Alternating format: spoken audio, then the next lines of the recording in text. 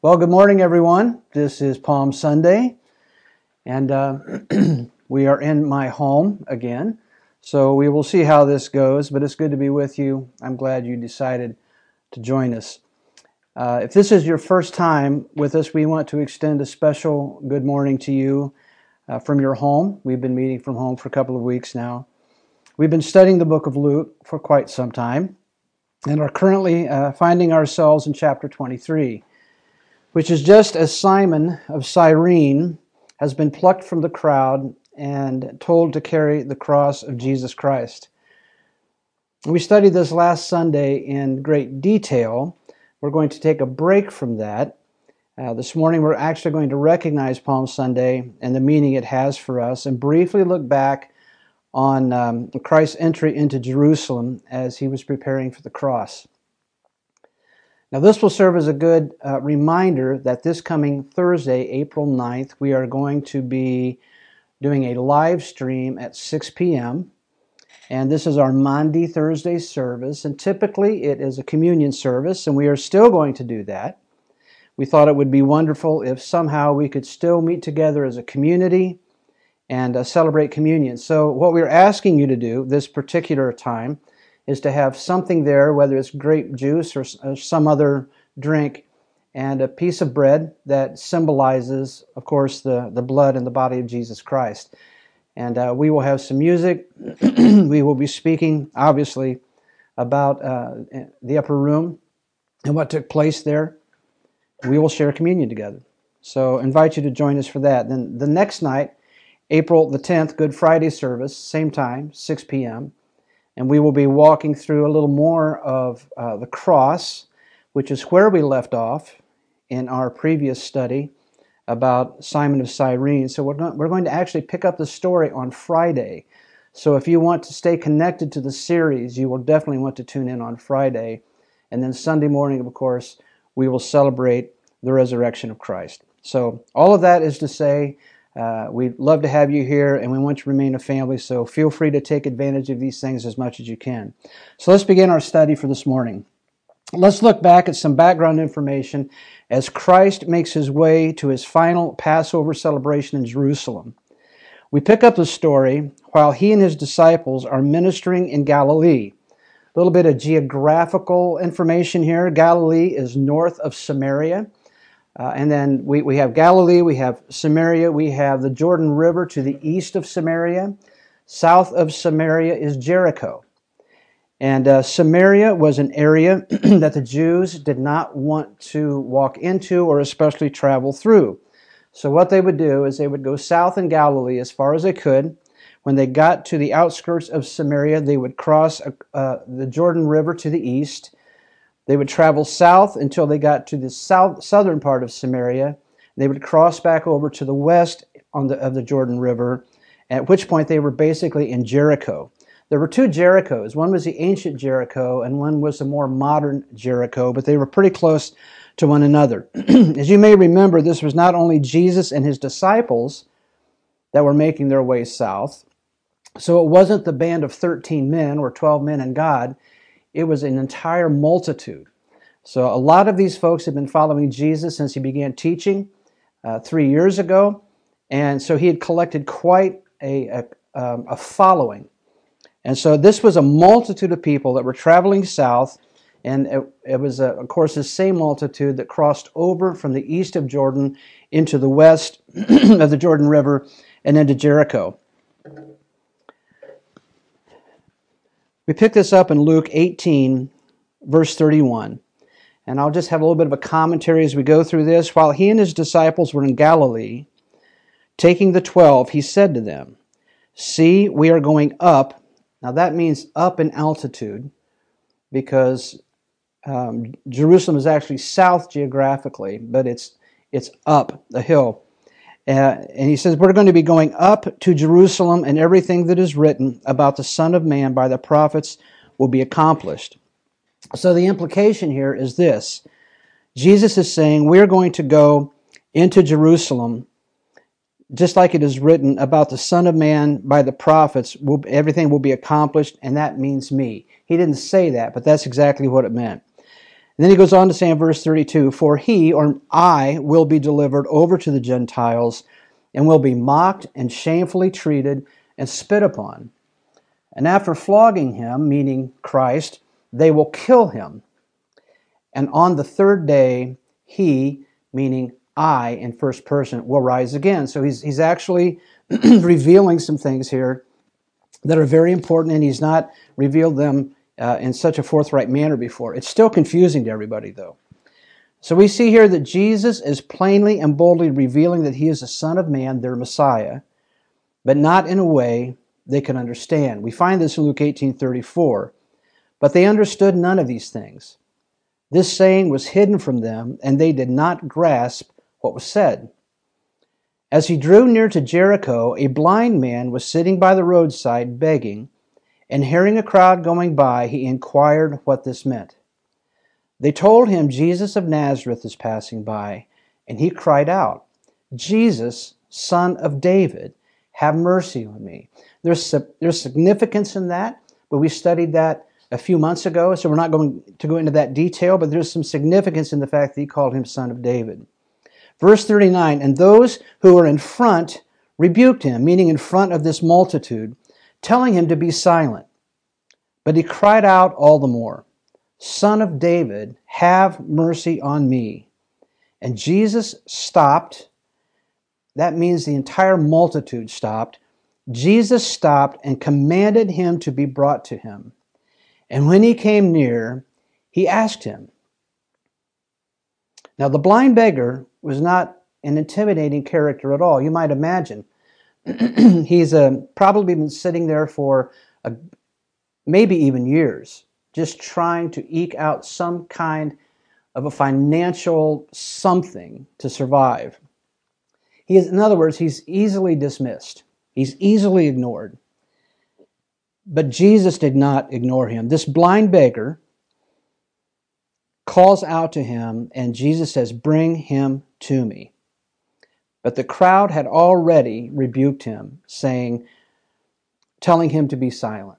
We might hear a group of people say, "Just shut up," to this blind beggar. Just shut up. We're important people here.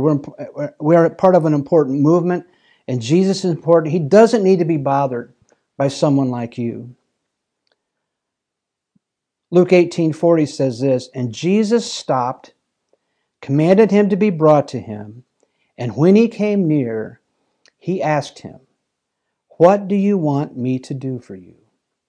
And he said, 'Lord, let me recover my sight.' And Jesus said to him, 'Recover your sight, your faith has made you well.' And immediately he recovered his sight and followed him, glorifying God. And all the people, when they saw it, gave praise to God." This would be quite a thing to see. Again, we studied this in detail some time ago, and I don't want to go into too many of the details now because of that. But you can imagine a man perhaps who has not seen since birth or soon after birth, suddenly seeing and taking in all the sights, and there is this Jesus and a multitude of people. So that's one person that this multitude encountered in Jericho. There's still another fellow that joins us on this trip with whom you're very familiar. It's in the 19th chapter of Luke. So Luke 19:1 says this, "He," meaning Jesus, "entered Jericho and was passing through. And behold, there was a man named Zacchaeus. He was a chief tax collector and was rich. And he was seeking to see who Jesus was. But on account of the crowd, he could not, because he was small in stature. So he ran on ahead and climbed up into a sycamore tree to see him, for he was about to pass that way. And when Jesus came to the place, he looked up and said to him, 'Zacchaeus, hurry and come down, for I must stay at your house today.' So he hurried and came down and received him joyfully. And when they saw it, they all grumbled, 'He has gone in to be a guest of a man who is a sinner.'" Now Zacchaeus obviously was not a popular man. He was a chief tax collector. And what that meant was he got a percentage of the percentages of the local tax collectors. So not only did the people not think so highly of Zacchaeus, but the people who could have been his peers especially did not like him. He was kind of doubly despised.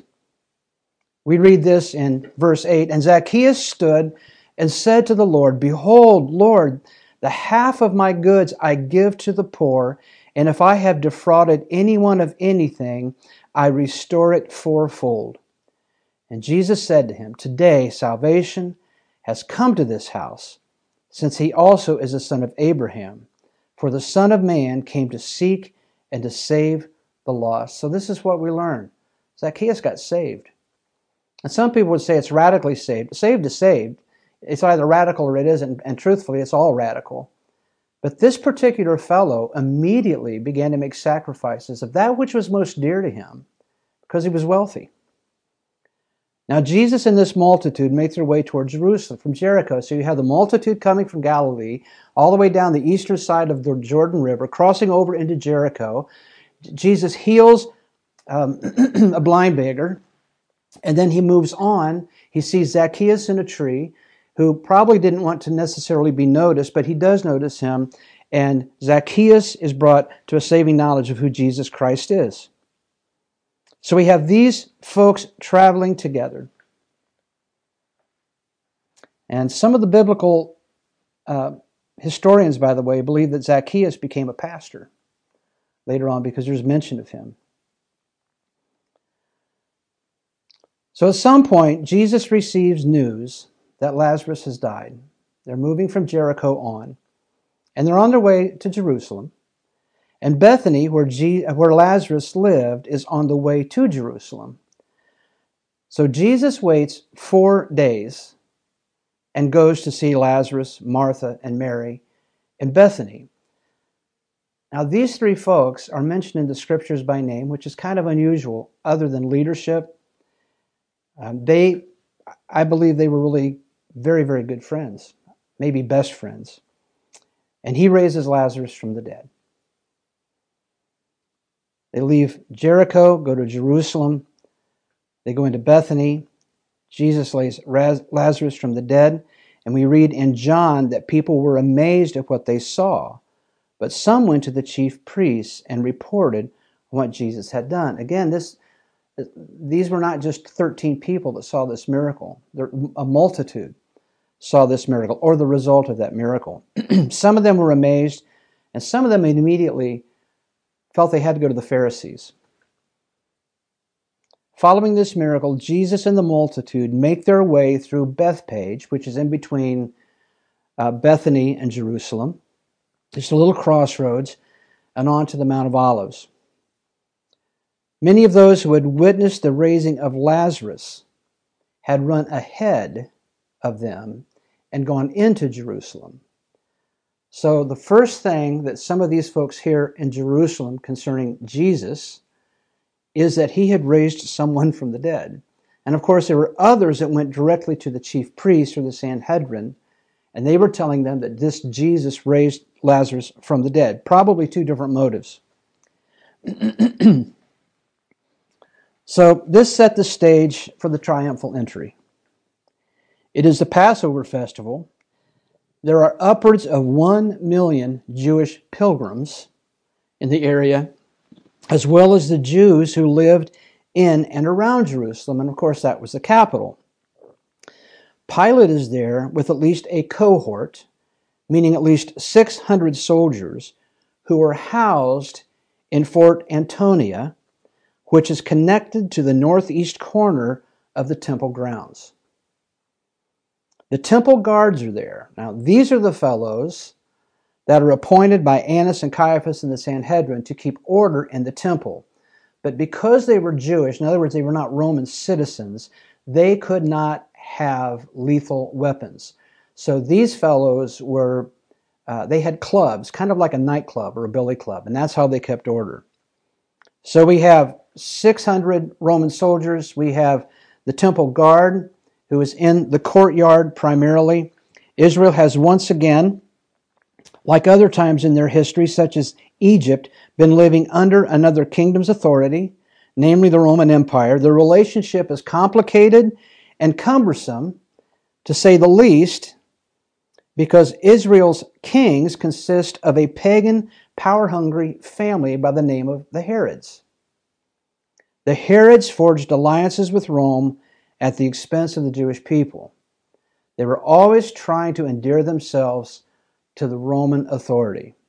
Therefore, there was a longing for someone amongst the Jewish people.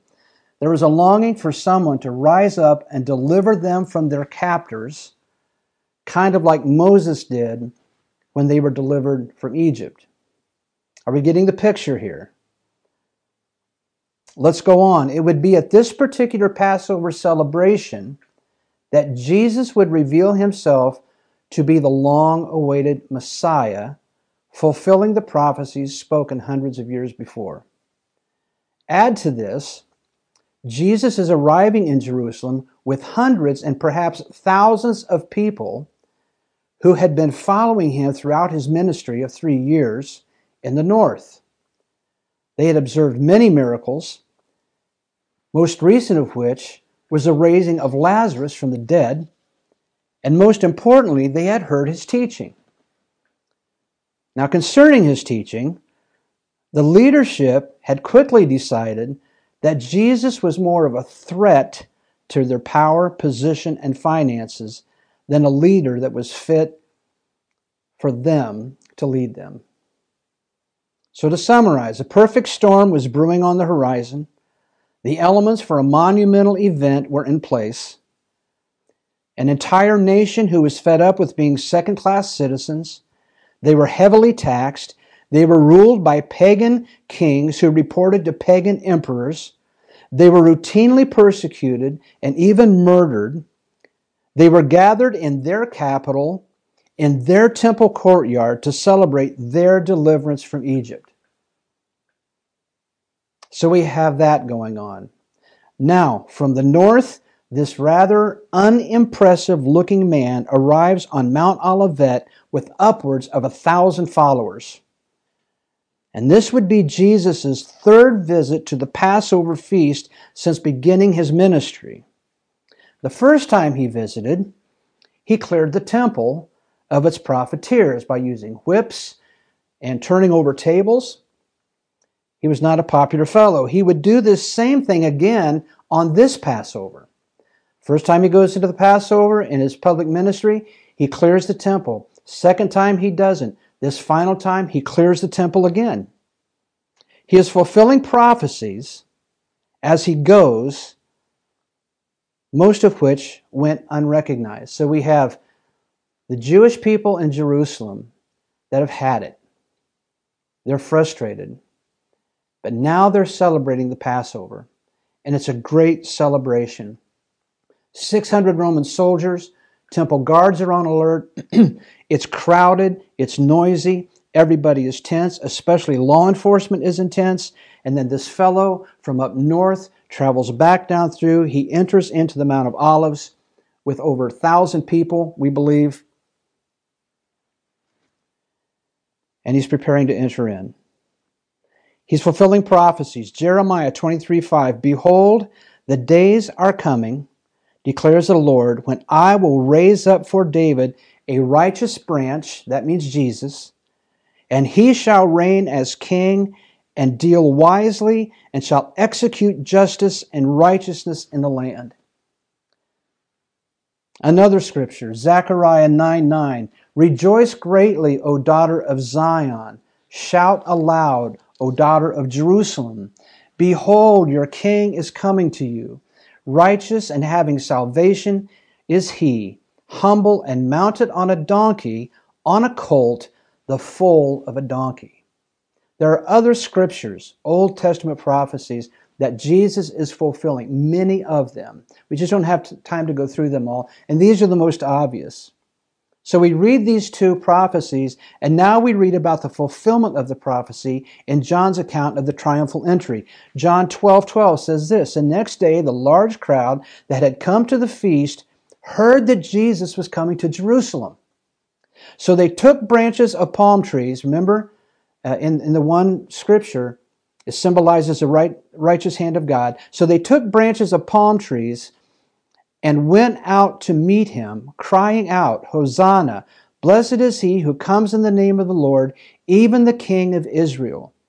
And Jesus found a young donkey and sat on it, just as it is written, Fear not, daughter of Zion. Behold, your king is coming, sitting on a donkey's colt. So here's the picture. The multitude was singing all of the right words, but without understanding. And they were shouting and proclaiming the holy writings and missing the point. They were singing, Blessed is he who comes in the name of the Lord. I wonder if we can find ourselves in this scene someplace. Is this us sometimes? Reciting all of the right words and singing the songs about God and his glory, but still missing the point. How about our churches?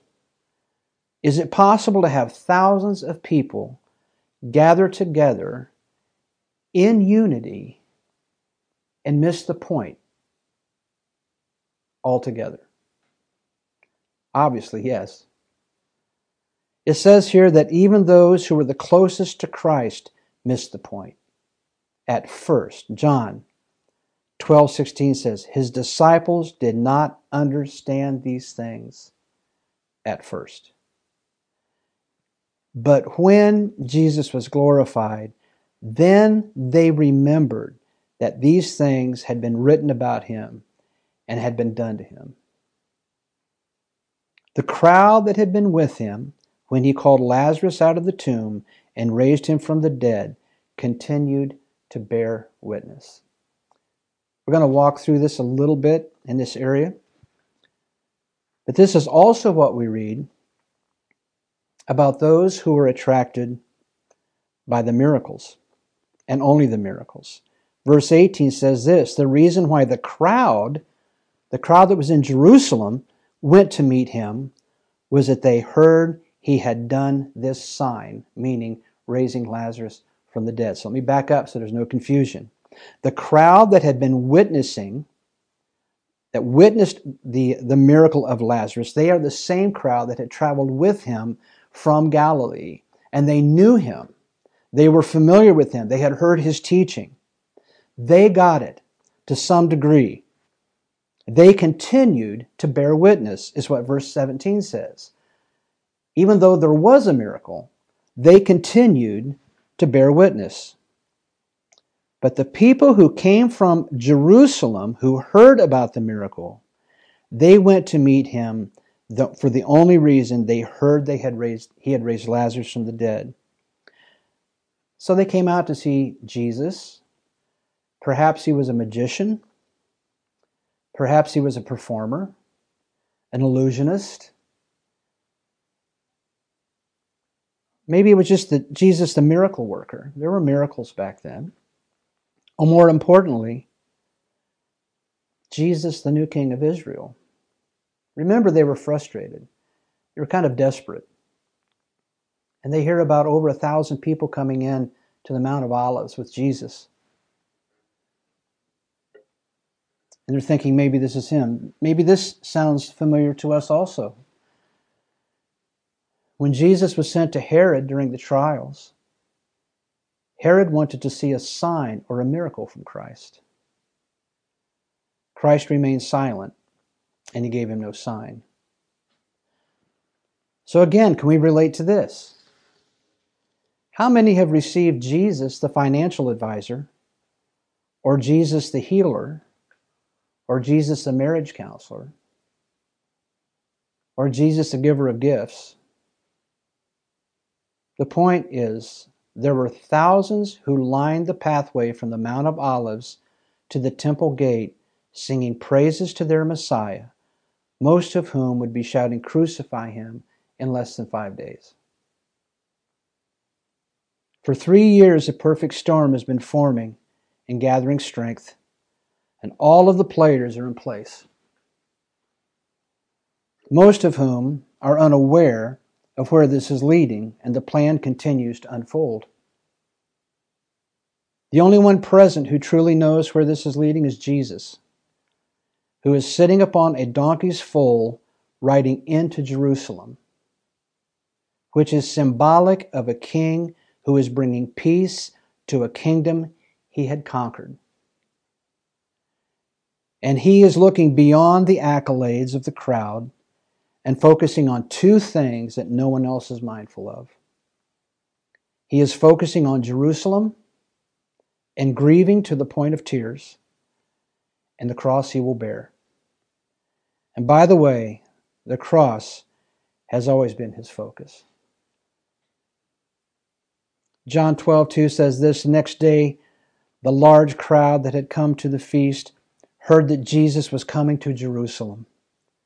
So they took branches of palm trees and went out to meet him, crying out, Hosanna, blessed is he who comes in the name of the Lord, even the King of Israel. And Jesus found a young donkey and sat on it, just as it is written, Fear not, daughter of Zion, behold, your king is coming, sitting on a donkey colt. We pick up the story in Luke 19:37. As he was drawing near, already on the way down the Mount of Olives, the whole multitude of his disciples began to rejoice and praise God with a loud voice for all the mighty works that they had seen, saying, Blessed is the King who comes in the name of the Lord, peace in heaven and glory in the highest. Are we getting the picture? Jesus begins to descend the Mount of Olives, followed by the multitude that he brought with him from the north, and they are singing, Hosanna, blessed is he who comes in the name of the Lord, even the King of Jews. As he is descending the hill, a multitude in Jerusalem have heard that he is on his way in, so they go out to meet him, and they are singing, Blessed is the King who comes in the name of the Lord, peace in heaven and glory in the highest. We get more of a picture in Matthew. Most of the crowd spread their cloaks. When they got together, most of the crowds spread their cloaks on the ground, on the road, and others cut branches from trees and spread them on the road. And the crowds that went before him, that's the crowd from Jerusalem, and that which followed him, the crowd from Galilee and Jericho, were shouting, Hosanna to the Son of David. Blessed is he who comes in the name of the Lord. Hosanna in the highest. Guess who was in that crowd? Probably Lazarus, Zacchaeus, and the non-blind beggar. And then we read this in verse 10. And when they entered Jerusalem, the whole city was stirred up. Who is this? And the crowds said, This is the prophet Jesus from Nazareth of Galilee. They missed the point. Now we know what follows, do we not? Because we've been studying this for quite some time in our regular Sunday mornings. But here's the summary of what we were talking about today, and I think a good application. The significance of Palm Sunday is threefold. Prophecy was fulfilled. Number two, Jesus rode into Jerusalem on a donkey's foal, which symbolized a king offering peace to a conquered kingdom.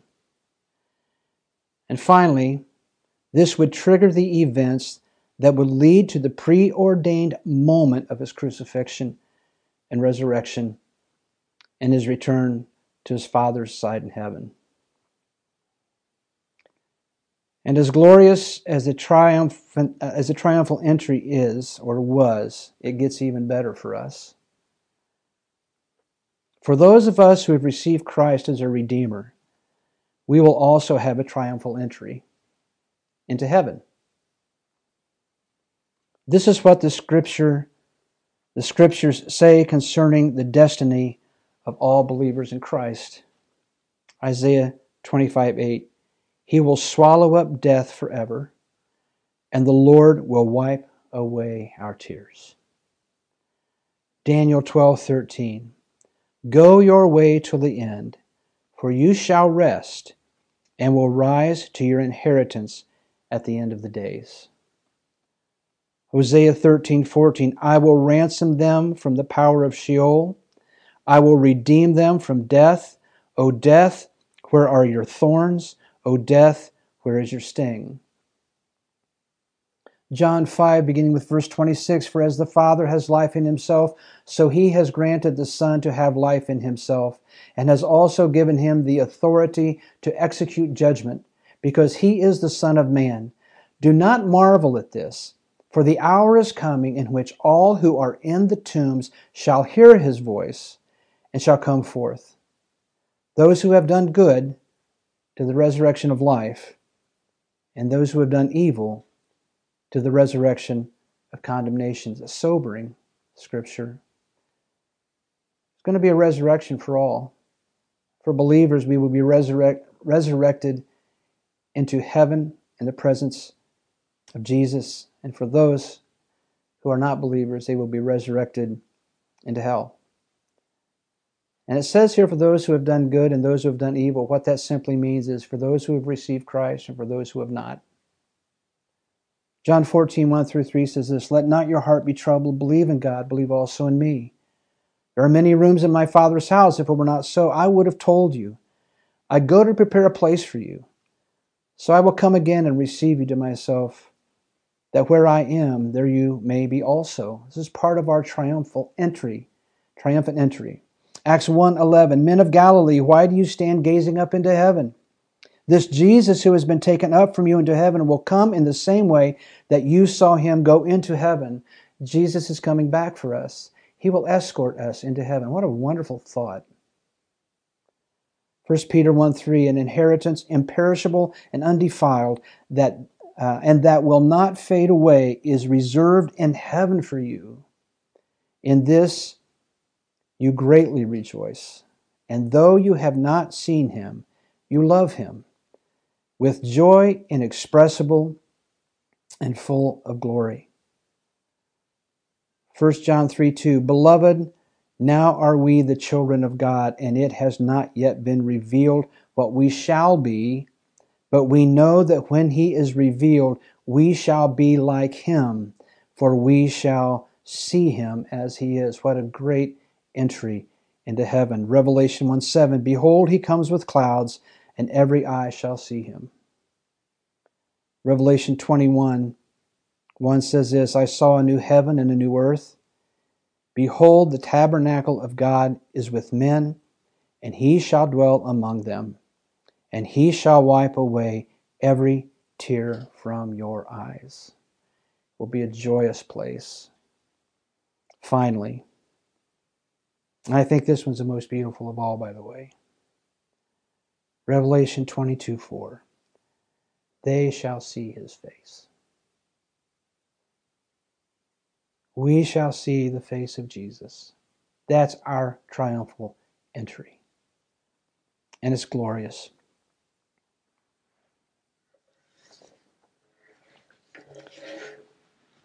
I have to tell you about salvation.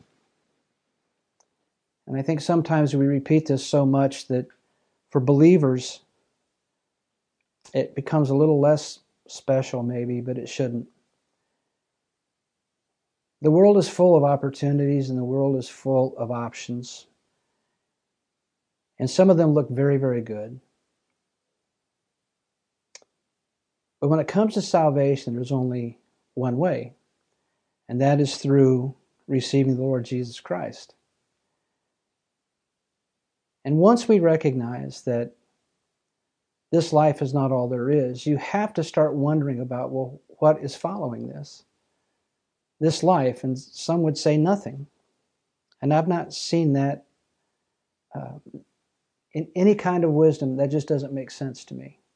In any philosophy, it doesn't make sense to me. Nor is it satisfying to think about. But you have to be wondering, what's the next step? Well, unless God comes soon, the next step is we're going to taste death. Just like Jesus did, by the way. And a lot of people fear death, and I understand that. I don't look forward to the process, but I'm not afraid of death. So the next step is death, and then the next step after that, you have to wonder, what is it? It's called eternity. The Bible says this, there's two eternities. Eternal torment and eternity living with God the Father God, the Son God, the Holy Spirit, and all of my brothers and sisters in Christ. And if you want that eternity, there's only one way to assure yourself of that eternity, and that is this. God, I believe you are who you say you are. I believe the Bible. I don't understand it. It's complicated, all of those things. But this is what I know. I know the next step is death, and I know that the step after that is eternity, and I want to spend it with you. And so the confession is this. I don't deserve it, but you've given me a way to attain it. And it's through this very man that was riding on a donkey into Jerusalem. And as he's riding into Jerusalem, he begins to weep for Jerusalem. And I think that's symbolic. He weeps for everyone who does not know him. Recognizing that, and the next step is simply to say, Jesus, I ask you to come into my life and control my life and be Lord of my life. And you may ask, well, what does that cost you? It costs you everything. It costs you having your own way, having your own dreams, fixing your own problems. But the benefit is eternity with Christ. And we pray that you do that. And that prayer would sound something like this. Father God, I thank you. I praise you. I thank you for sending your Son. And I thank you, Jesus, for introducing me to you through your word this morning. And Lord Jesus, I just surrender everything I have and everything I am. And I ask you to come into my life, my heart, my mind, my spirit, and own me. And Father, I give you all that I have. In Jesus' holy and precious name we pray. Amen. So appreciative that you joined us. And we hope to see you on Thursday night and Friday night. And of course, Resurrection Sunday. Blessings.